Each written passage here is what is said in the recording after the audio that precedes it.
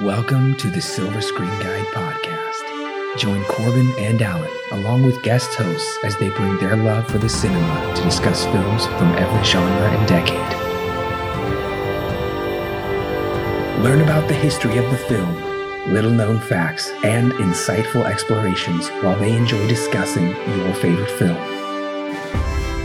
The curtain is rising and your podcast is starting, so sit back, relax, and enjoy your guide to the silver screen. Welcome back, listeners, to the third installment in my Batman movie review series. Today I am reviewing Batman Forever. This is your host, Corbin. We took a little break last week. Alan and I both reviewed together. Yes, Alan was back. We reviewed Jurassic World Dominion, capping off the so far, I don't even know what you call it, the sixth installments in the Jurassic franchise. We have reviewed all of those films now, linked to those below if you want to go ahead and listen to our reviews. But before that, I reviewed both Tim Burton Batman films. Now we're on to the Joel Schumacher phase, which really wasn't that long of a turnaround. It was less than 3 years between those time periods. So on to Batman Forever, which came out in 95. It came out the year I was born. Now, last week I did release your guide to Batman Forever, so definitely check that one out so you can learn what happened. Why didn't Burton come back? Why isn't Marlon Wayans playing Robin or Billy D. Williams playing Two-Face? Where's Michael Keaton? We've got a whole new Batman. There's so much that was changed, yet sort of carried over. You're not going to want to miss your guide to Batman Forever. That's the first link in the description below. And while you're down there, we've got timestamps if you're ready to jump straight into the review, or if you just want to know my rating and recommendation for this controversial, divisive entry in the franchise. We've got those timestamps, so you can jump straight there. Of course, links to all of our social pages so you can connect with us, and all kinds of great goodies down there, even a curated list of episodes to listen to after this one, so check that out. So back in 1995, I was not present at the theatrical screening of this film. I was just a few months old, just a new babe in the world. The first time I remember seeing this movie was, and it was PG-13, so, I know the other ones, I think the other ones were PG-13. This one, I believe I saw when I lived in San Antonio, Texas, when I was around 6 years old. My parents were out, we were at a friend's house, they were watching us, and they had Batman Forever on VHS. So I checked that out. I also remember watching Dragonheart there. And they had a pool too. So pool, Dragonheart, Batman Forever. What more could you ask for, especially when you're 6 years old? So I remember having a fun time with that. And as far as I can tell, I saw it then. I believe I saw it one other time. I just remembered very little about this movie. This one didn't quite have... Really, the only one that ever stuck with me was Burton's Batman 89. Despite owning Batman Returns on DVD for decades, honestly, for years, this one was never in my collection. Actually, I'll save that for the end, whether and why this one did enter into my collection. But nevertheless, let's look at the theatrical trailer. So if I was, target audience for this back then, let's say I'm 10 years old, between 20 years old. If I'm 10 years old, I think this theatrical trailer is bad and uninteresting. Now, it may have caught my attention. It's 3.5 minutes long. It's horribly edited. It is using Danny Elfman's music, even though Elfman does not come back to score this film. It's shocking that this is the trailer, even though it is on the Blu-ray as the theatrical trailer. Even as an adult, I would not be interested in this. So if that's the only trailer I saw, I probably wouldn't give this movie a second look until it came on home video, when I would definitely rent it. So no, this trailer alone would not get me into theaters. Now, if there was more hype, probably once I heard how big it was at the box office opening weekend, and I probably would have saw some more promotional material by that time, who are we kidding? I probably would be in theaters opening weekend since it is a Batman movie. But if for some reason I couldn't make it, then it probably would be in the second or third week I'd be purchasing my ticket. Now, I do believe I did have toys from this film. I know I have at least all of the iterations of the Batplane from every theatrical movie, and I did actually have the boat to this as well. I still do. They're in storage right now until I've got the proper room to display them. But nevertheless, I had these figures. I really enjoyed playing with them. Even though the movie didn't mean a lot to me, I did enjoy playing with these toys when I was a kid. Now, if you don't want the movie spoiled for you, it is currently streaming on HBO Max. Of course, you can pick it up. It's been newly released on 4K in the past few years. You can pick up digitally, physically. This one's easy to get your hands on. So go ahead and check out the film, watch it, come back and click play here on the podcast, and we'll be ready to talk about it. So the plot of this movie is really, really simple. Batman fights Two-Face. Two-Face is more so just a thorn in his side, and I guess he blames him for getting acid on his face in a courtroom. That should be more of the bailiff's job for not keeping him safe. Riddler wants to steal people's mind waves, and they team up for some reason. Bruce and Batman fall in love with Dr. Chase Meridian, played by Nicole Kidman, in a fairly reductive role that we'll talk about. And Robin is finally in the movie. So yeah, that's the plot in a nutshell. Well, let's talk about the opening of this movie. Now, it does have some really weird opening credits. They're not too bad. They're not Superman 4 level bad. And I think the title of this movie, Batman Forever, is kind of goofy. It feels like something, ridiculous they would say in the 60s TV series. Also, the opening bassoon or tuba type noise really sets the tone that this is going to be a little darker, but then we get some brighter credits. Not my favorite credits sequence. Of course, we immediately get to see the new suit, the new Batcave, and this suit's supposed to be similar to the Keaton one. He's going to get a really different one by the end. Of course, we got this new gaudy Batmobile that looks really awful. I don't like it at all. It's way too over the top. And of course, we know this is going to be a comedy, or at least a dark comedy, when Alfred says, "Would you like to take a sandwich, sir?" And Batman says, "I'll take drive-through." Of course, that's kind of ridiculous. Now, there is a deleted scene, as I mentioned. I don't know if I mentioned it here or in your guide, but originally this film was going to open with Two-Face escaping from Arkham Asylum. This probably would make more sense as a setup for why he's already terrorizing the town, but nevertheless, it's an interesting choice of Schumacher's to jump straight into the action and not to give us really an origin of Two-Face except later on. And they call him Harvey Two-Face, which I find to be kind of goofy that they combined his names. But nevertheless, you just see a brief news clip of how he came to be and that he's a fairly recent villain terrorizing Gotham. But one of the most important things we notice right off the bat with the opening of this film is how toyetic it is. This movie just looks like a toy commercial, or it just looks like toys come to life. There's also quite a few Dutch angles. They're not too bad, and I get it that it's Schumacher's style, but just right off the bat, Schumacher is establishing his presence as the new filmmaker, as the new creative force behind this film. And of course, he has to introduce tons of characters, except for Robin, which we don't even meet till nearly halfway through the movie. Dr. Chase Meridian is on the scene of this bank heist vault thing for no reason whatsoever. She's been hired by the police. She's there with Commissioner Gordon. I believe he's Commissioner Gordon anyways.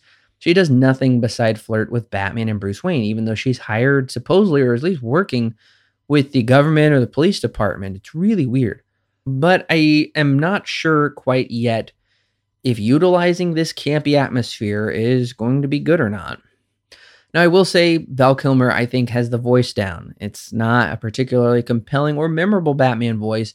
He looks a little silly in the costume. He doesn't really have the same presence as Michael Keaton. Definitely not the same as anybody else. The jury's still out on George Clooney because I haven't seen that one yet. But I mean, he's just kind of this warm body filling up the suit, animating the suit. It's just kind of crazy. Of course, the art style in this movie is incredibly heavy-handed, but it's a decent continuation of sorts from Batman Returns, while bringing Schumacher's flair with lights especially. There's some crazy lights, but there is also a great kind of usage of this really, really tall, elongated Gothic architecture that I could tell Burton really wanted to do, but this really seems to bring it to life. in a way that Returns never could. Returns always felt like they were on a set. This just feels like something, almost some German expressionism. It's really well done, actually. Now, surprisingly, I'm going to go ahead and jump into Robin, but the Flying Graysons, their costume is the original Robin costume. So it's fun to see that they did bring that original costume into it. Of course, how he's come to be called Robin is incredibly dumb, because every time someone was about to fall, he would swoop in. I flew in like a robin. That's what his dad would always say. I've never heard anybody even equate those two things or even think of like, oh man, you're flying in like a robin. At least these are respectful, original comic book origins for these characters, and it's fun to see these scenes brought to life. Alfred, I think, is probably utilized the best in this movie than any other. Even though he does some kind of sneaky things behind Bruce's back, he still seems to be helpful. He actually has more lines. He's not really an afterthought. I like seeing him in this movie. Of course, probably my favorite scene is when Batman falls through the skylight at Nigma's party. And it's an awesome shot of him just coming down through the skylight and landing. And then he does some crazy flip and starts fighting bad guys. And Jim Carrey's character says, your entrance was good. His was better. I really do like it. He jumps off the plane, which is something that Nolan will kind of do somewhat again in The Dark Knight. Even though this is CGI, and I'll talk about the CGI here in a little bit, I do like this jump. There is definitely some thrills. Your blood pressure does get up with some of this stuff. Now, I will say I'm kind of shocked that this is pretty risque for a children's movie. I don't really understand, and I get it, it's PG-13, it's not just for kids. I don't really understand where this risque atmosphere is coming from. To me, this is Schumacher's more adult intentions, from Flatliners or St. Elmo's Fire, kind of digging into this Freudian psychosexual stuff. It's just, I don't really see it having a place here in this movie that I do think is mostly for kids. But nevertheless, it is here. It's here quite a bit. So if you're going to watch this with your young kids, then I think there's some kind of frightening stuff in here too.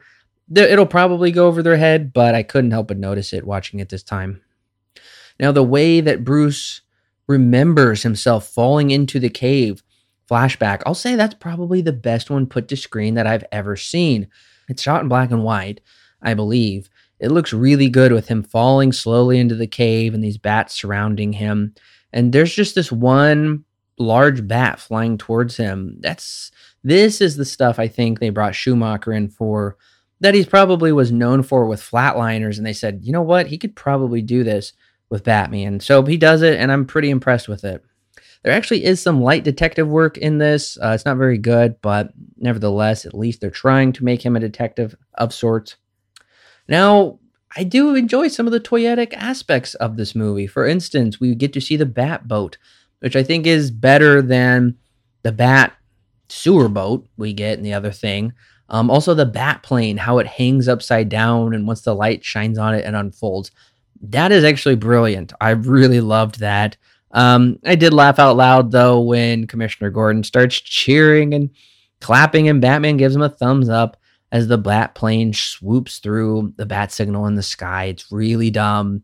Also, how they play Battleship, the Two-Face and the Riddler, and they put these giant mines in the ocean already. Of course, the Bat Plane and boat get blown up far too easily, which is disappointing, but we do get our first Bat sub, so that's unique. And, I like the toyetic aspect of them getting new suits. That was something I always looked forward to as a kid is, can I get a new suit? What if, is the suit interchangeable? So getting to see him change the suit here is actually a cool idea. Now, Robin's suit is fine. I'm not crazy about it. I think it's probably the best they could do for the time period. And of course, the last little piece of trivia I'll note is there is a Dr. Burton. Clearly a nod to Tim Burton, especially kind of looks similar. Now, one of the things I found to be quite disappointing is the Riddler, or Edward Nygma, however you want to call him. His introduction is quite uninteresting. He's talking about brain waves, and he's really hamming it up like crazy. His also spurned behavior, motivating him to become the Riddler is not very compelling. Also, his boss, it's kind of like this foreman at a factory, even though these people are supposedly top scientists at Bruce Wayne's company. But they have this kind of overseer who's ashamed of him or embarrassed of him. It's really, really weird. Also, Harvey's motivation is dumb. We already talked about that a little bit. It should be noted it was Boss Maroney, who is a comic baddie who threw the acid on him. The villains in here are really not here to provide anything compelling. They're just here to provide frenetic, eye-catching, eye-popping, dazzling, crazy stuff to keep the kids interested, and enough bizarreness going on, like utterly bizarre as far as the Riddler goes. He looks like that creepy god thing from the end of Ghostbusters by the end of this movie. It's crazy. Commissioner Gordon is always a background idiot in these movies, but I will say the plot can't figure out how to juggle all these characters, especially Meridian. She is throwing herself at Batman, and I found it to be fairly reductive, actually, to relegate this female role to just having this, straightforward, simplified fascination with Batman and just a sexual attraction to him, and it really goes nowhere. It's really strange. Also, she does disappear for at least 15 minutes of this movie, and the last time she comes back, she just starts kissing Bruce. Even though she had broken up with him, it doesn't make any sense. I will say halfway through this movie, I'm pretty much checked out. I'm really wanting this thing to wrap up. Unfortunately, it's over 2 hours long. I think it's too long. And as I've already mentioned, Val Kilmer is not really Michael Keaton. Maybe he's trying to play Keaton. I just found him to be fairly uninteresting, and some of his more dramatic roles were on the cutting room floor. But what we get with him here, he says little, he does little. He's not emotive. He's just kind of there. He's big boring is what he is. He's a big bore. This movie does use a decent amount of CGI, which looked really bad. I know they were impressed with it at the time, and at the time it was a big deal, but looking at it now, it is really bad. It's also pretty silly to think that Bruce taking in Dick Grayson, who looks at least 25, would be he would want to immediately adopt him. I get his heart goes out to him, but this guy looks to be a grown-up, and we know from Batman's line, he's at least a college student. So legally, I don't know why he would want to foster him or adopt him. That part doesn't make a lot of sense. Once you hit 45 minutes into the movie, you realize there's not much of a point to the story.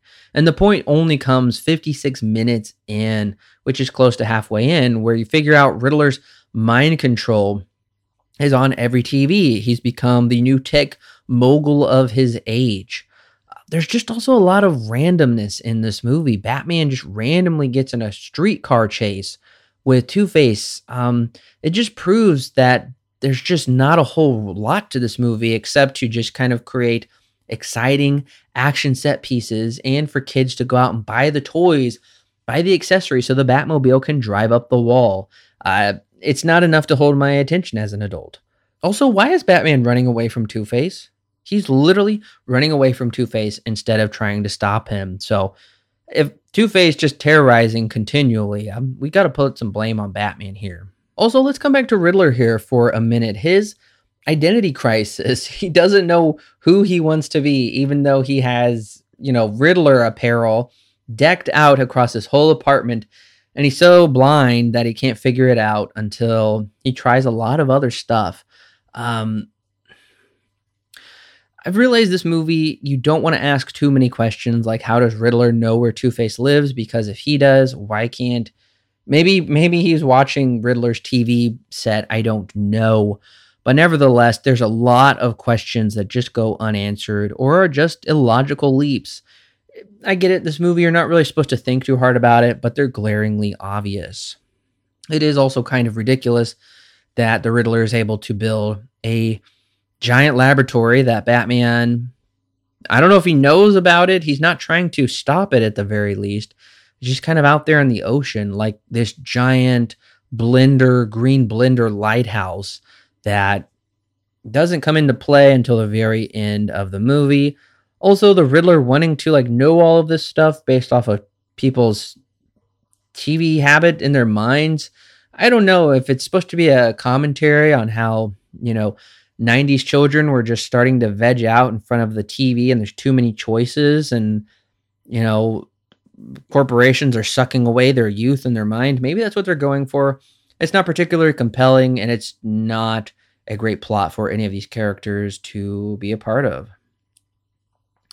Now, I would be remiss if I didn't mention another thing that stuck with me since I saw this movie when I was 6, was what I call the glow light gang. They always freaked me out. These glow light, black light people. First of all, what the heck are they doing in this movie? Second of all, their nefarious intentions with this girl always disturbed me. It's pretty frightening how they're chasing her down and going to do who knows what to her. Now, Robin does steal the Batmobile, cruising for chicks, and he does stick up for her and tries to fight him, which I always thought was kind of a fun, rebellious scene. And of course, Batman comes flying in really cool ways. These are the kind of ways I love seeing Batman just kind of flying in there like a bat. It's great. Of course, my biggest complaint with the movie is its wildly uneven tone. It is like this 90s toy commercial, but it's also can be pretty dark. And based off the deleted footage I've seen, it would have been a heck of a lot darker and a heck of a lot scarier of a film, especially that giant bat, that 8-foot tall bat that stares down Bruce in the Batcave. I think it's a great scene. It's not in the theatrical cut, but it does go back and forth between goofy and dark, campy and serious. It's too much of a dichotomy to actually work, but at least Schumacher's trying to do something here. At least something different. He's not going full bore dark like Burton did last time, which really was probably too far for a Batman film. One of the other things that I had remembered while watching the film that never sat right with me was the bad guys breaking into Wayne Manor was far too easy. They find the Batcave super easy and they destroy it. They blow it up. Of course, it's a ginormous cave, so they don't get all of it, but I'm just like, really? You can just break in to Batman's place and do all of that? I didn't like this at all. It's just way too easy. And it also makes Batman look like an ill-prepared chump. Honestly, if these two dweebs can bust into his house like it's Revenge of the Nerds or something, and they can go play this crazy prank on him, don't like it. I'm of two minds on Batman Forever.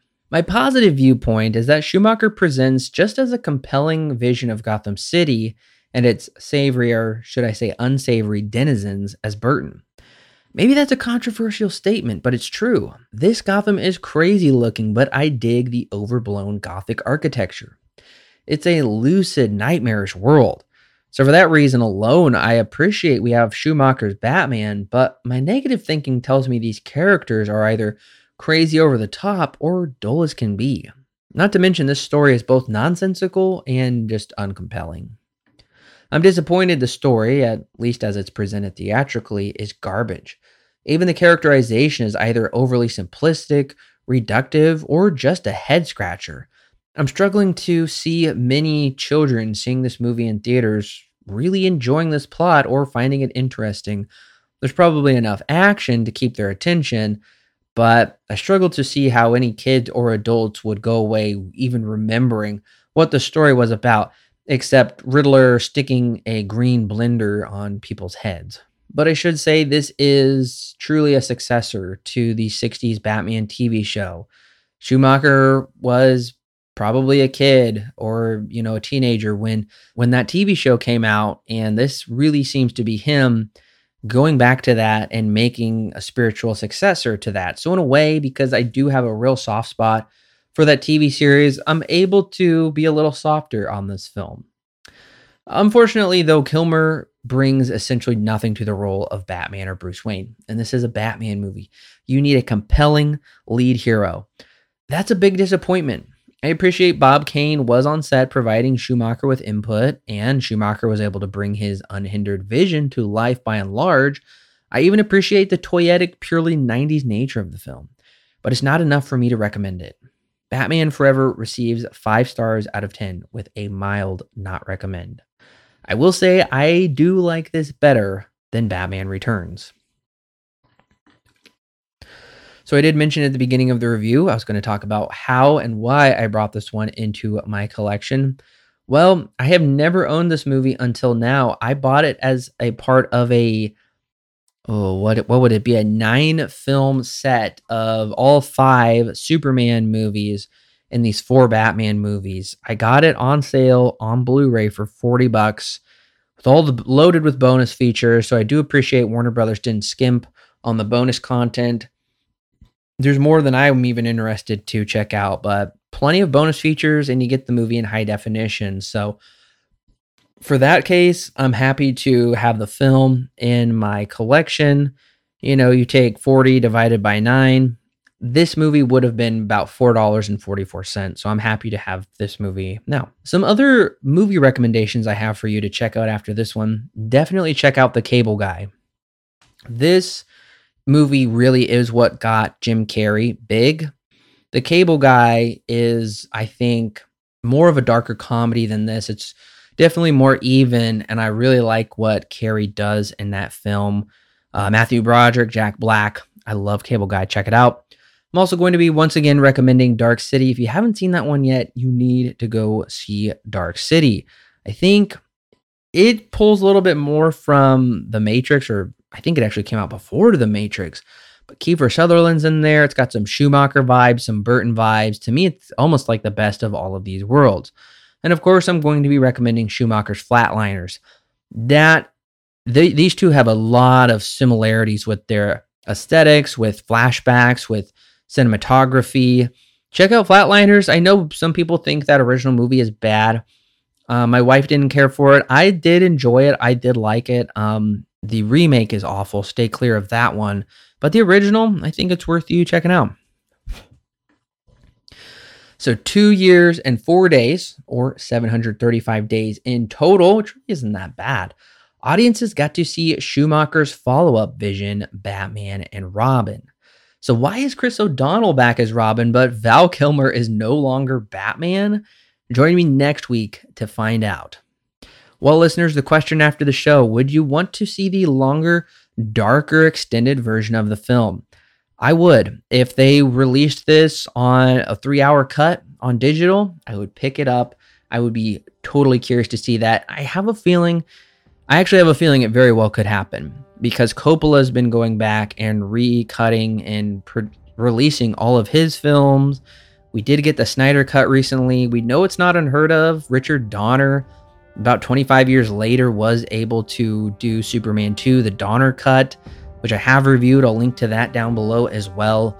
So there is precedent for a director going back and getting Sylvester Stallone just released Rocky IV, the director's cut.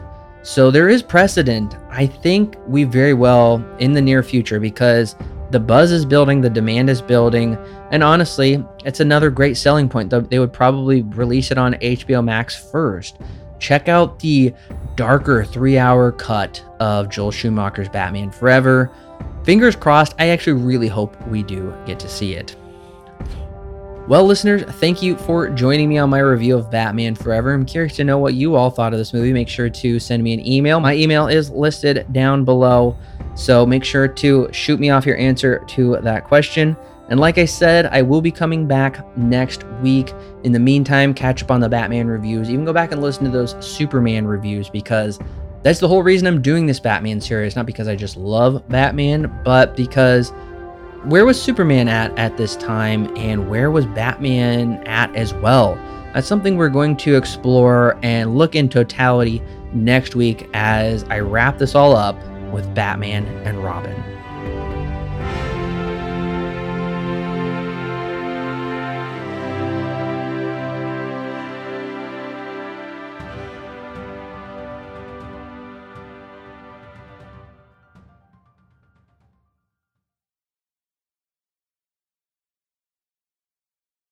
The Silver Screen Guide podcast is edited and produced by Alan and Corbin. Intro and outro music is created by Thomas Rankin. The thoughts and opinions herein expressed are those of the individual and do not necessarily represent those held by Silver Screen Guide. Silver Screen Guide is not affiliated with any company or individual involved with the creation of this movie or TV show. No portion of the podcast may be used without express written permission from Silver Screen Guide.